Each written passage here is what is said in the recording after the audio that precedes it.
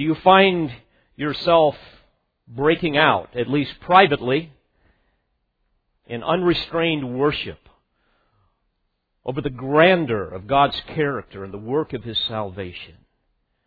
How often do you become so aware of the bottomless depths of divine riches, of God's wisdom and His knowledge, that your heart just overflows with wonder and praise? Unfortunately, few believers really identify with this level of praise in private or in public. In fact, sometimes you can look around even in our own church and look at believers during the time of singing and nothing's happening. In fact, some of you look like you're having a gallbladder attack. There's something wrong. Others who are part of the Christian church really have no appetite for the Word of God. They can sit for a movie for 3 hours, but they can't sit for 50 minutes for an exposition of the Word. It's amazing. If this describes you, perhaps what you will hear today will bring clarity, will bring conviction to your heart, because certainly God desires this level of worship in the very core of your being. There is nothing mystical about developing a heart of praise. It's really quite simple. The more you love the God of the Word, the more you will love the Word of God. And this will lead to a deeper understanding of God's character and His gracious plan of redemption.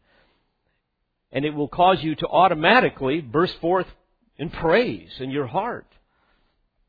Said differently, if you have a low view of God, a superficial love for Him, He will not be your greatest joy. He will not be your satisfaction in life.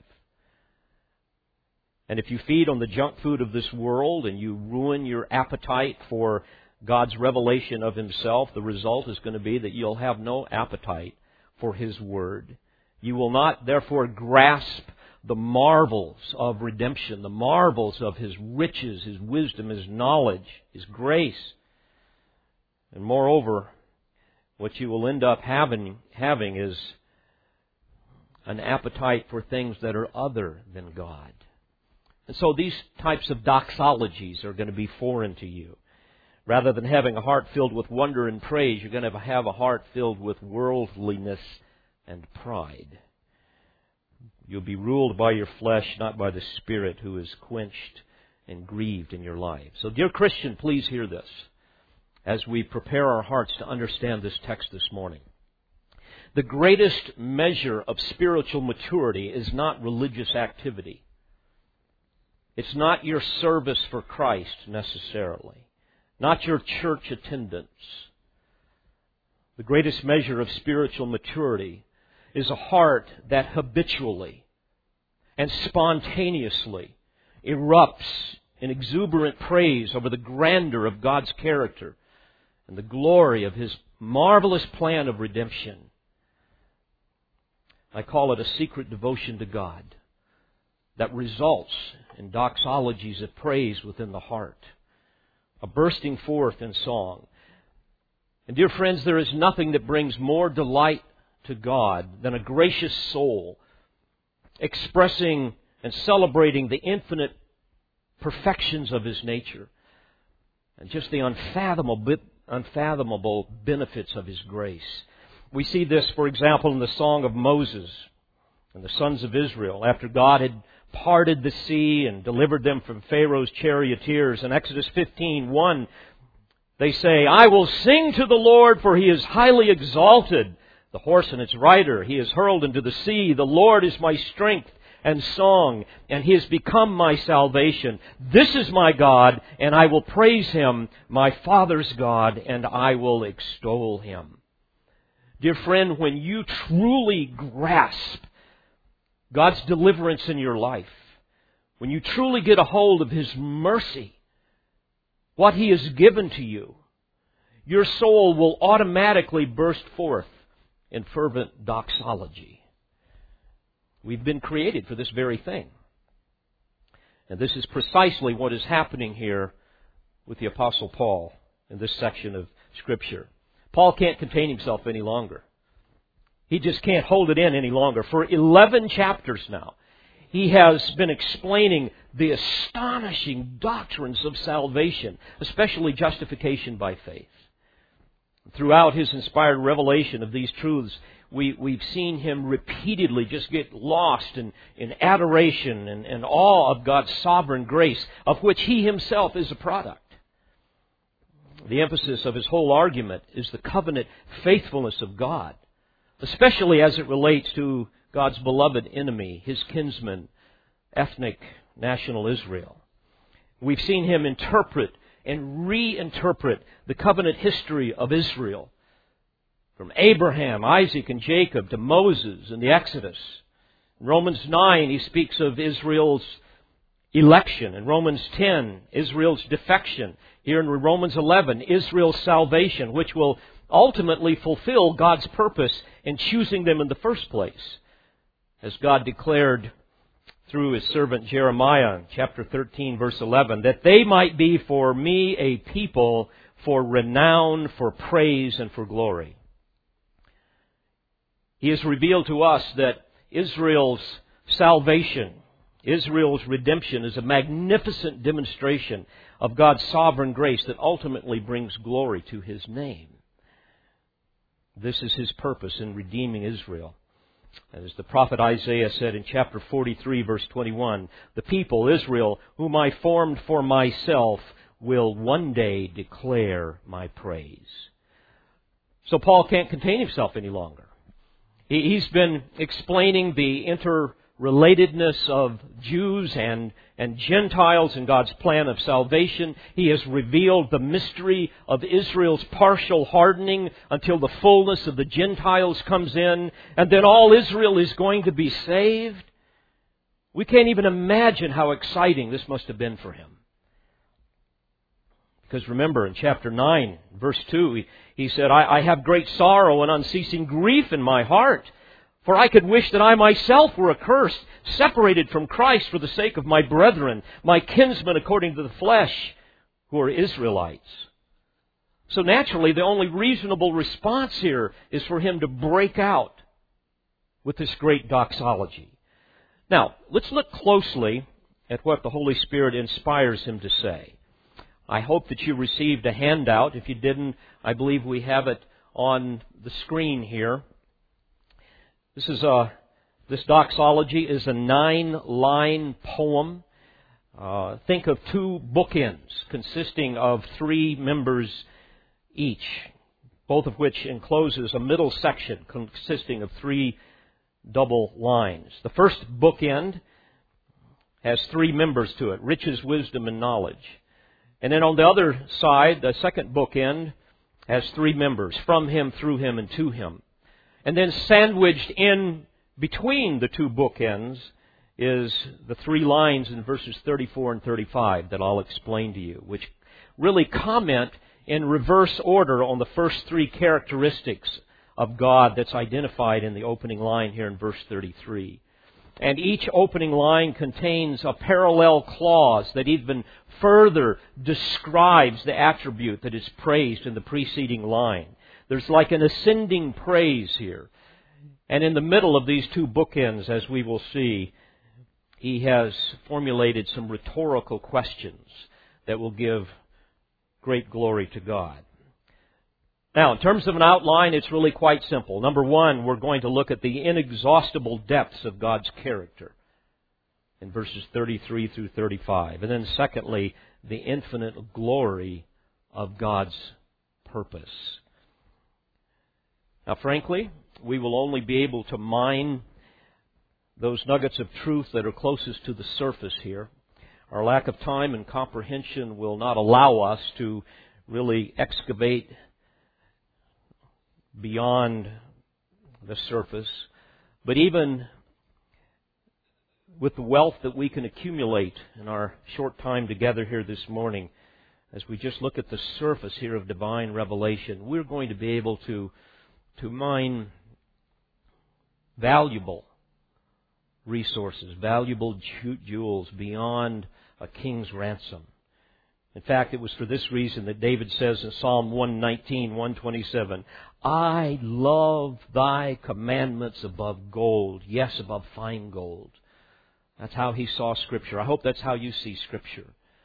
I hope you have come here with such a love, with such a commitment to the Word of God, that you have prepared your hearts and you see the value of this more than man's infatuation with the most precious metal on earth. So let's look at the inexhaustible depths of God's character. Notice verse 33. He says, oh, the depth of the riches. The term riches refers to wealth, the abundant resources. And in verse 36, Paul will affirm that everything is from Him. From Him are all things. He is the self-existent creator and sustainer of all things. He is infinite in wealth and resources. There is no limit to what He could create if He wanted to create even more. You realize that? Out of all that He has created, if He wanted to do this over again an infinite number of times, He could do it. Moreover, His infinite wealth is seen in His attributes, His glorious perfections. Now, in order to even remotely understand this concept of the depth of God's riches, we must understand the holiness of God. You will recall that the cherubim that hover around God's throne cover their face as they attend to His wishes, and they call Him holy, holy, holy. The term holy means to be set apart. Not only from evil and sin, but even more importantly, you must understand that God is absolutely set apart from our nature. He has a nature that we cannot comprehend. To put it very simply, God is transcendent. He is totally other. We have a little parakeet named Blue. And I often find myself looking at Blue, and our eyes meet, and I don't have a clue what he's thinking. And he looks up at me, and he doesn't have a clue what I'm thinking. I was thinking about this actually this morning. He didn't know that I've been reviewing the Apostle Paul's great doxology on the glory of God while I was listening to a Chopin nocturne that I used to play. He has no idea anything about me. Now multiply that with an infinite number. And that's what we are, looking up at God. All we know is what He has revealed to us in His Word and in His creation. He is, according to Isaiah 57:15, the high and exalted one who lives forever, whose name is holy, who dwells on a high and holy place. Beloved, holiness cannot be compared to anything we know, because all we know is unholy. We think in terms of finite time and space. We think in terms of possessing things, that things belong to us, or we have certain resources. But God is the source of everything that exists. Oh, the depth of His riches. There is no limit to what He can create. He is also the source of our spiritual wealth. Indeed, we are, according to Ephesians 1, the recipients of the riches of His grace. Ephesians 3:16 tells us that we are strengthened with power through His Spirit in the inner man, according to the riches of His glory. Beloved, we cannot comprehend the depth of His riches. But this aspect of His nature is included in the attribute of His holiness, the one that He used to describe Himself the most in Scripture. Holiness is the all-encompassing attribute of God. It portrays His consummate perfection, His majesty, His glory, the source of all riches, material and spiritual. Like no other attribute that He used to describe Himself, His holiness stands alone as the defining characteristic of His person. It alone is the quintessential summation of all of His attributes. He tells us in His Word that He is the great I Am in Exodus 3. The one who has life intrinsic to Himself and in Himself. And meaning He is the utterly self-existent God. He is eternal, unchanging. There are no riches, there are no resources in existence that did not come from Him. Therefore, Paul says at the end of this doxology that from Him and through Him and to Him are all things. One of the most lofty descriptions of the majesty of God in all of Scripture is recorded in Moses' doxology in Exodus 15, verse 11. He says, "Who is like Thee among the gods, O Lord? Who is like Thee, majestic in holiness, awesome in praises, working wonders?" Well, it is therefore fitting that Paul begins his paean of praise by saying, "Oh, the depth of the riches! Oh, the limitless, boundless reservoir of Your resources!" And to give even further praise to this attribute, I want you to notice that Paul asks a rhetorical question that corresponds to this in verse 35. He says, "Who has first given to him that it might be paid back to him?" Well, the answer is obvious. No one. This is quoting Job 41:11, where we read, "Who has given to me that I should repay him?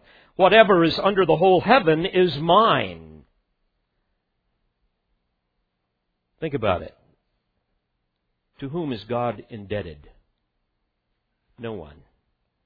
We are indebted to Him. And dear Christian, this should be so astonishing to you. This should be so humbling that you just want to fall on your face in adoration and praise. Paul said in 2 Corinthians 8:9, "For you know the grace of our Lord Jesus Christ, that though He was rich, yet for your sake He became poor, that you through His poverty might become rich." Beloved, the impoverishment of Christ referred to there had nothing to do with his economic or material condition. But it had everything to do with His unimaginable condescension in His incarnation. That the eternal God had become man so that we could enjoy the everlasting riches of eternal life. And that's why Paul said later on in 2 Corinthians 9:15, "Thanks be to God for" what? "His indescribable gift." The lyrics of Charles Wesley's great hymn comes to mind. "Amazing love, how can it be that Thou, my God, shouldst die for me?" Now, he goes on to elaborate on two distinct aspects of God's riches that emerge from the context of Paul's revelation concerning the mystery of God's saving purposes, all these things that he has written in the previous chapters, especially as it relates to God's beloved enemy, Israel.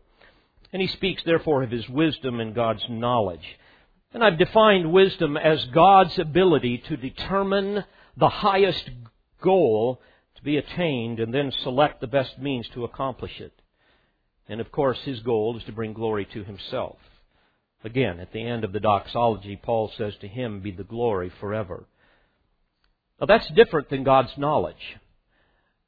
God's knowledge pertains to His omniscience, His infinite ability to understand and to know all things knowable, past, present, and future. Think of knowledge as the apprehension or the intuitive understanding of a thing, and wisdom is the appointing or the ordering of all things. We see the distinction between wisdom and knowledge, for example, in the gifts that the Spirit gives to some. 1 Corinthians 12:8 we read, "For to one is given the word of wisdom through the Spirit, and to another the word of knowledge according to the Spirit." That word of wisdom is the ability to understand God's Word and His will, and then to skillfully apply that understanding to life. And that gift of knowledge is the ability to understand and and speak the meaning of God's revealed truth with insight into the mysteries of His Word that cannot be known apart from Scripture.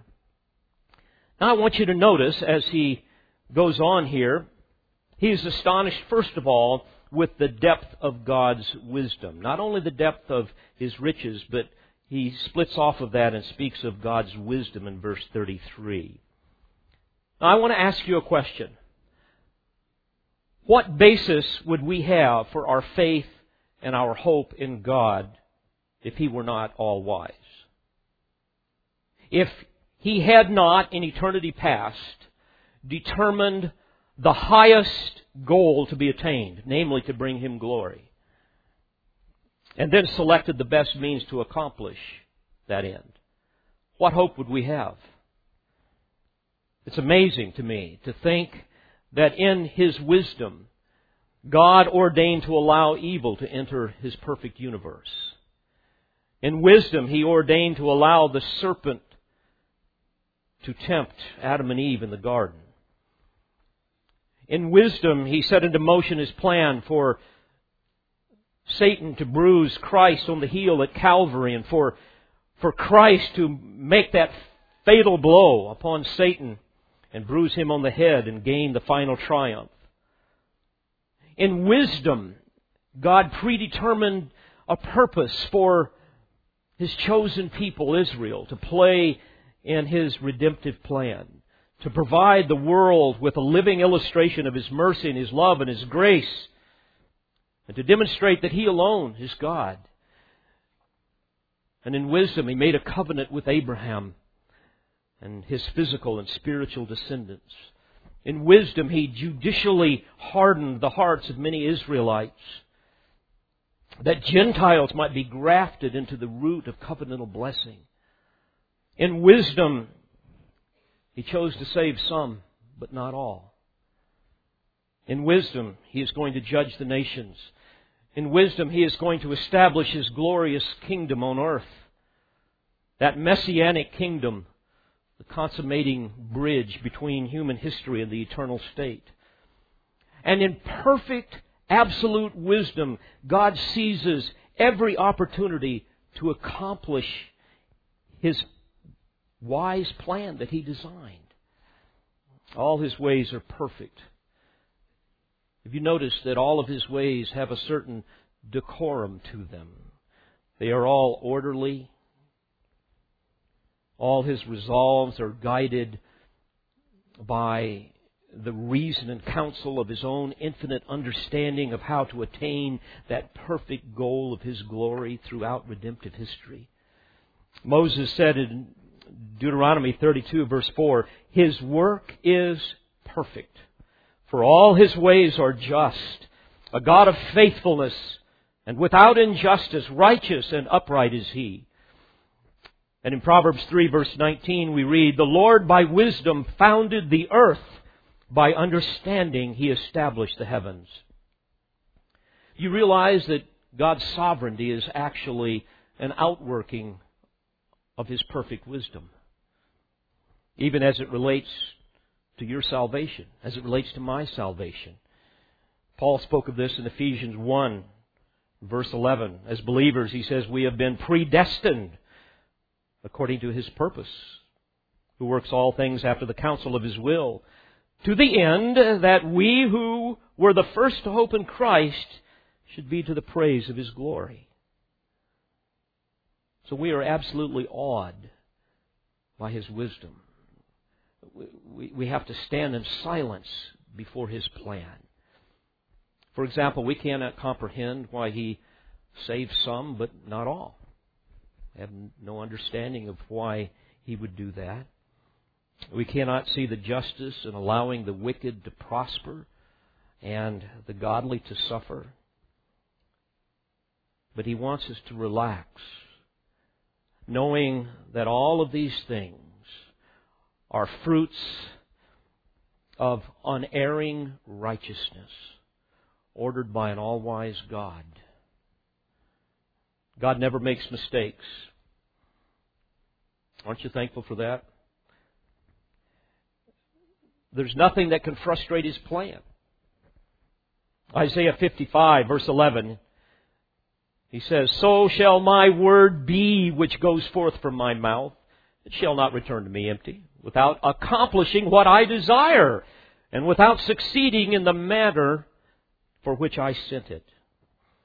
Likewise, in Isaiah 14, verse 24, and also in verse 27, we read, "The Lord of hosts has sworn, saying, Surely, just as I have intended, so it has happened. And just as I have planned, so it will stand. For the Lord of hosts has planned, and who can frustrate it? And as for His stretched out hand, who can turn it back?"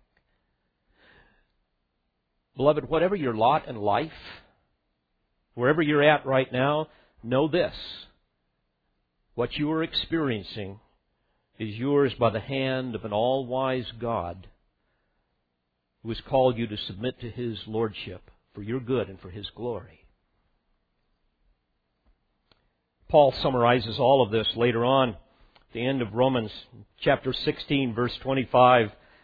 Once again, he can't contain himself, so he just bursts forth. And he says, "Now, to Him who is able to establish you according to my gospel and the preaching of Jesus Christ, according to the revelation of the mystery which has been kept secret for long ages past, but now is manifested, and by the Scriptures of the prophets, according to the commandment of the eternal God, has been made known to all the nations, leading to obedience of faith to the only," what's the word? "Wise God. Through Jesus Christ be the glory forever." Now, because of the depths of divine wisdom, Paul asks the rhetorical question that corresponds to this attribute in verse 34 at the end. He says, "Who became His counselor?" The answer is no one. This is quoted from Isaiah 40, verse 13. There we read, "Who has directed the Spirit of the Lord, or as His counselor has informed Him?" Verse 14 goes on to say, "With whom did He consult? And who gave Him understanding? And who taught Him knowledge and informed Him of the way of understanding?" Obviously no one.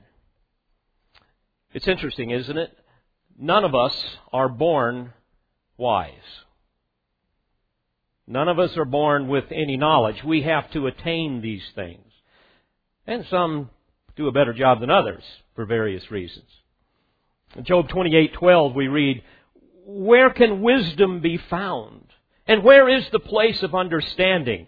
And then I love how God answers this in verse 28. "Behold, the fear of the Lord, that is wisdom, and to depart from evil is understanding." And it is God who imparts that wisdom to us by His regenerating grace. But you must understand what the apostle is referring to here. God is by nature boundless in wisdom and knowledge. And He has been from all eternity. God never turned to a counselor, never went to a teacher to gain wisdom. As Paul contemplates all that he's just written, he's just awestruck. He's just awestruck by the immeasurable perfections of God's wisdom. But notice, he's also astonished with yet a second attribute that flows from the wellspring of divine riches, and that is the knowledge of God. Now bear in mind, unlike wisdom that refers to the appointing and the ordering of things, knowledge pertains to God's omniscience, His infinite ability to understand and to know all things knowable, past, present, and future. To apprehend, to intuitively understand a thing. Psalm 147, verse 5. The psalmist says, "Great is our Lord and abundant in strength. His understanding is infinite." Pretty well covers it, doesn't it? Dear Christian, this is a cause for great celebration. And that's exactly what the apostle is doing here.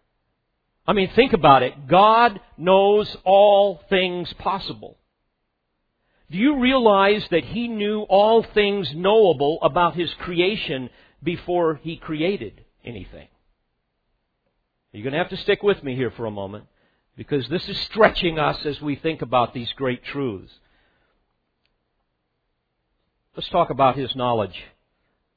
Think of it past, present, and future.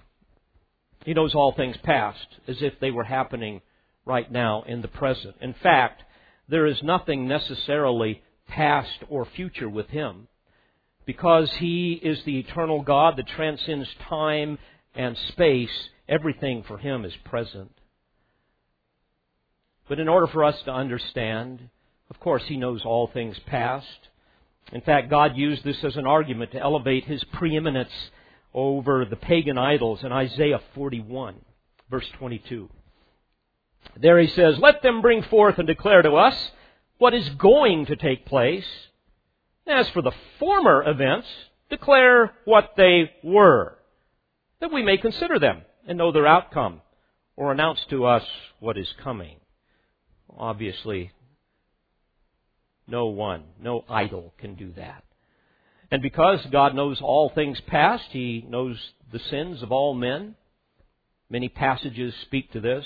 Job 14, verse 17, we read, "My transgression is sealed up in a bag, and Thou dost wrap up my iniquity." We read in Scripture that God is able to bring to men's minds the remembrance of their past sins, to bring conviction. And He has to be able to do this in order to perfectly judge all men someday. But He also knows all things present. So many passages that speak to this. Psalm 147, beginning in verse 4, we read, "He counts the number of the stars." Did you hear what I just said? He counts the number of the stars. Not only that, He gives names to all of them. Great is our Lord and abundant in strength. His understanding is infinite. Well, you might ask, how many stars are there?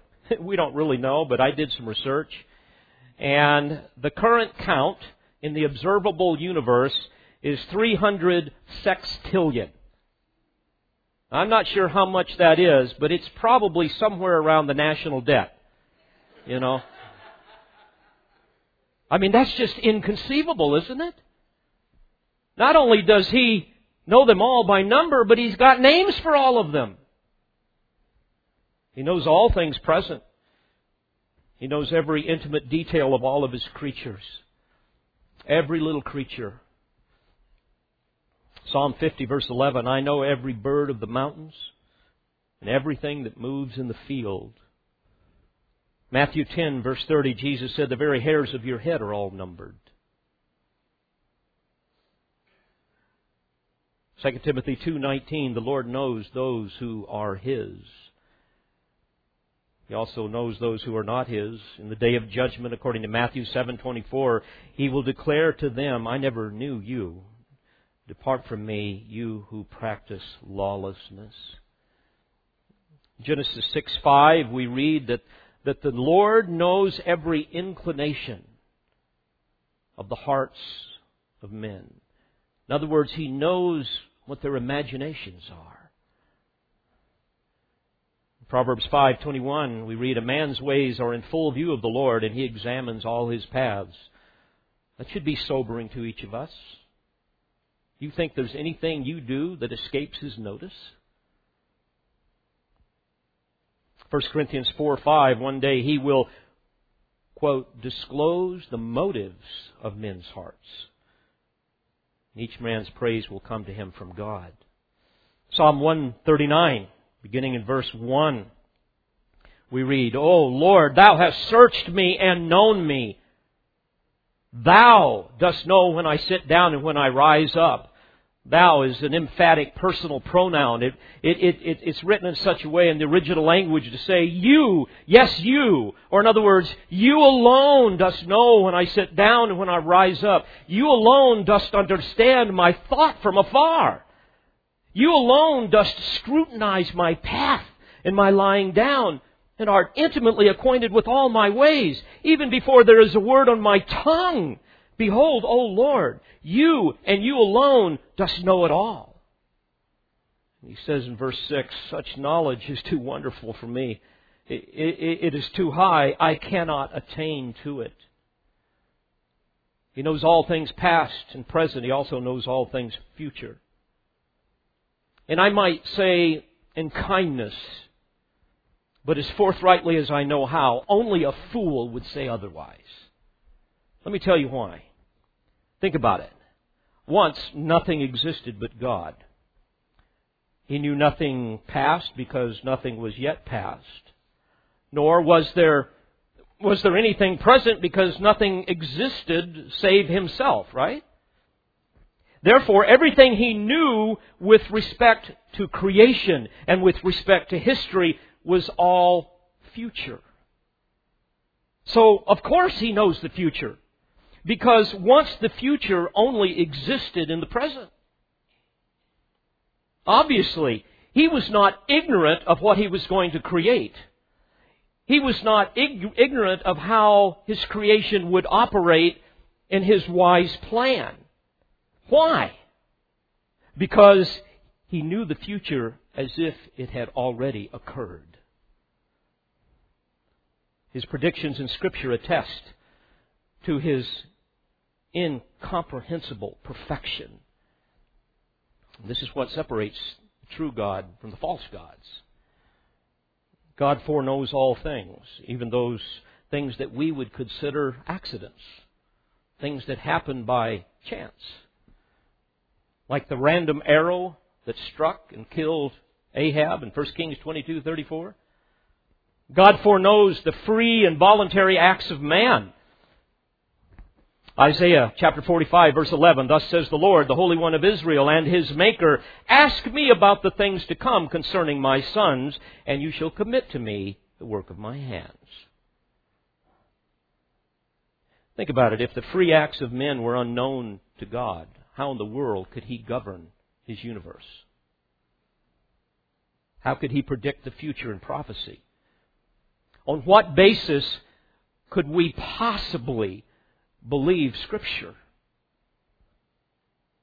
Proverbs 19:21, many are the plans in a man's heart, but the counsel of the Lord will stand.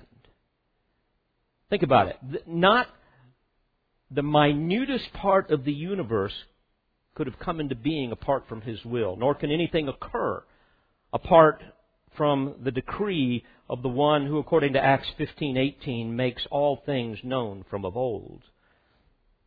Isaiah 46 verse 9 attests to this great attribute. Remember the former things long past, for I am God and there is no other. I am God and there is no one like me, declaring the end from the beginning and from ancient times, things which have not been done, saying, my purpose will be established and I will accomplish all my good pleasure. You realize that even your days are numbered by God? Job 14 verse 5, it says, man's days are determined, the number of his months is with thee, and his limits thou hast set so that he cannot pass.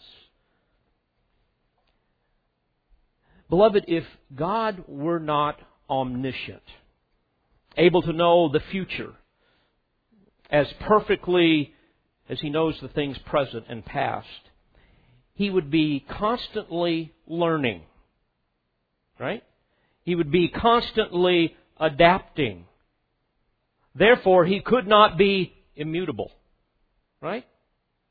He'd always be having to change from imperfection to perfection as He acquires more knowledge. And nor could He be sovereign. He couldn't possibly know the end from the beginning. He couldn't possibly orchestrate all things to accomplish what He decreed in eternity past. And so again, we would have no basis for our faith, no basis for our hope. God would have no knowledge whether or not things would work out the way that He planned. Think of the story of Joseph. If God didn't know the future, He would have been ignorant about what was going to happen to Joseph. That he would be thrown into a pit, that he would be sold to the Egyptians. God would have had to have scrambled to see what was going on with Potiphar, and then Potiphar's wife, and then the free will of Pharaoh and all that he did. All of that would have been a surprise to him, and he'd have to be adapting all the time. Well, if that were true, God's decrees and His sovereign will would be subject to the will of man. Beloved, that's not the God of the Bible. He would be unable to govern man and history by His providence, and we would be without hope. But in truth, God knows His own decrees. He knows His will and must therefore know all things future in order to accomplish this. The precise fulfillment of His ancient prophecies testify to this. Now think about this from Paul's perspective as we wrap this up this morning. Paul is longing to see his kinsmen come to Christ. And he could look back over Scripture, the great theologian that he was, and he could realize that in the wisdom of God, He promised Abraham that his descendants would be vast like the number of the stars, that they would be a great nation, that they would be His witness people, that they would be blessed above all the peoples of the earth, that the Messiah would come from him, and so forth. He could look back at even later in Deuteronomy 4 and see where God, in His wisdom, promised to scatter Israel among the nations because of their sin. They would become few in number. Eventually, though, He would have compassion on them. Deuteronomy 4:31, "For the Lord your God is a compassionate God. He will not fail you, nor destroy you, nor forget the covenant with your fathers, which He swore to them." And as God foreknew and foreordained all things, Paul could look and see that, yes, indeed, as God said, they sinned. Then they were dispersed among the nations. And now, as God promised, they are beginning to return back again in their unbelief. And because God knows all things past, present, and future, Paul can rejoice knowing that God has promised that one day all Israel will be saved. So because of the depths of God's knowledge, Paul now asks the rhetorical question that corresponds to this attribute. In verse 34, he says, "Who has known the mind of the Lord?" The answer again is no one. This question is quoted almost unchanged from the Septuagint version in Isaiah 40, verse 13, where we read, "Who has directed the Spirit of the Lord? Or as His counselor has informed Him?" Obviously no one. Paul speaks of this in 1 Corinthians 2, verse 16. "For who has known the mind of the Lord that He should instruct Him?" And we're reminded by the prophet Isaiah, chapter 55, verse 8, "For my thoughts are not your thoughts, neither are your ways my ways, declares the Lord." The example of the parakeet comes to mind. He goes on to say, "For as the heavens are higher than the earth, so are my ways higher than your ways, and my thoughts than your thoughts." Well, what's the response to this? Oh, the depth of the riches, both of the wisdom and the knowledge of God. In verse 33b, he says, "How unsearchable are His judgments and unfathomable His ways." The word judgments refers to His decisions. It is impossible for us to ever fully understand what God is doing apart from what He has told us. All of this is unfathomable. It comes from a Greek term that speaks of footprints or tracks, animal tracks that cannot be traced. We are incapable of fully understanding what He's up to. He cannot be fully understood. And so this is the astonishment and the adoration that erupts from the apostle's heart concerning the inexhaustible depths of God's character. And then he closes with a final benediction. A benediction of awe concerning, secondly, the infinite glory of God's purpose. Verse 36, "For from Him, and through Him, and to Him are all things. To Him be the glory forever." Said differently, God is the originator. God is the sustainer and the goal of all things that exist, all things that He has created. Everything comes from Him. Everything is preserved by Him. And everything ends in Him. Beloved, this is why we want to be a God-centered church, not a man-centered church.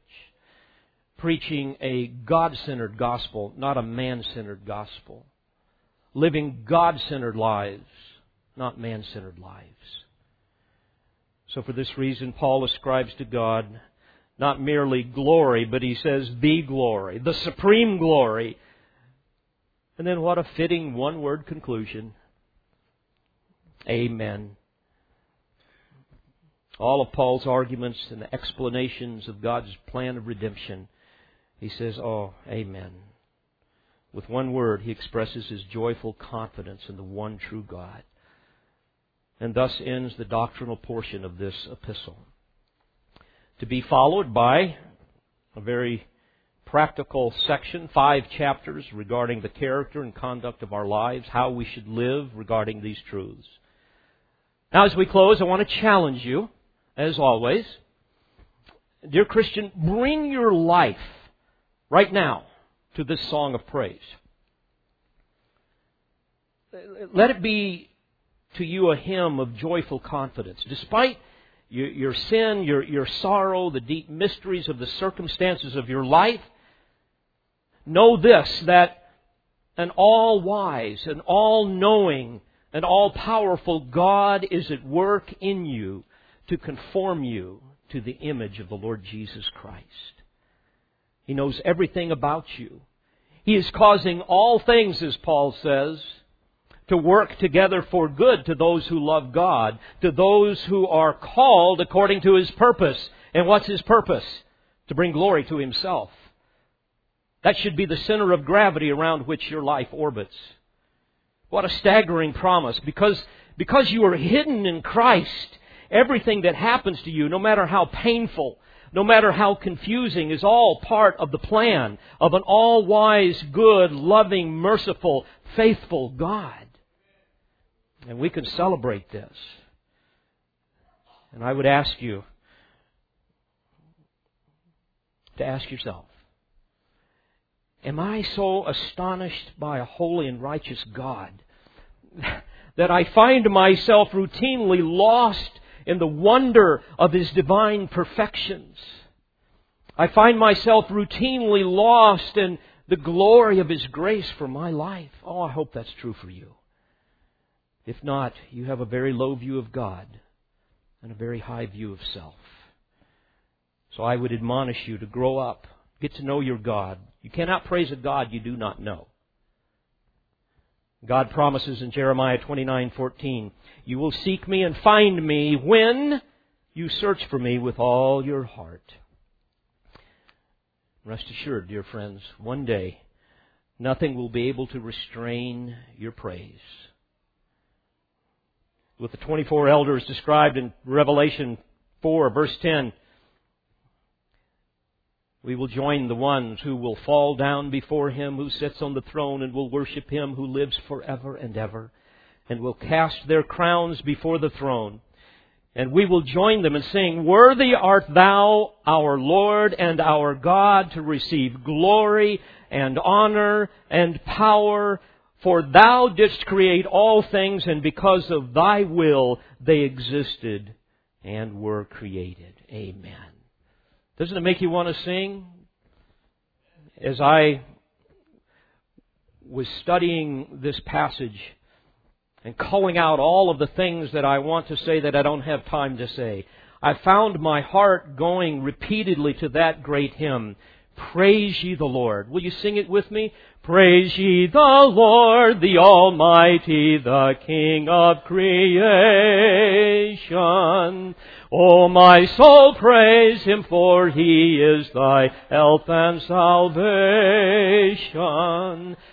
All ye who hear, brothers and sisters, draw near. Praise Him in glad adoration. Praise ye the Lord, who o'er all things so wondrously reigneth. Shelters thee under His wings, yea, so gently sustaineth. Hast thou not seen how thy desires e'er have been granted in what He ordaineth? Praise ye the Lord, who with marvelous wisdom hath made thee, decked thee with health, and with loving hand guided and stayed thee. How oft in grief hath not He brought thee relief, spreading His wings for to shade thee. Praise ye the Lord, O let all that is in me adore Him. All that hath life and breath, come now with praises before Him. Let the Amen sound from His people again. Gladly for aye we adore Him. Let the Amen sound from His people again. Gladly for aye we adore Him. Father, we thank You for Your riches, for Your wisdom, for Your knowledge, for the grace that You have lavished upon us as Your people. We are such debtors to that grace. We praise You, and we ask now that You will dismiss us with these great truths resonating within our heart. May we live out the praise that is in our hearts, that others might see the transforming power of the gospel.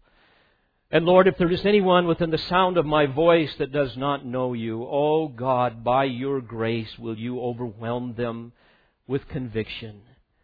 May they see the sword of divine justice looming over their head. And Lord, will You cause them to run from that wrath and fall before the cross and cry out for the mercy that You will so quickly give.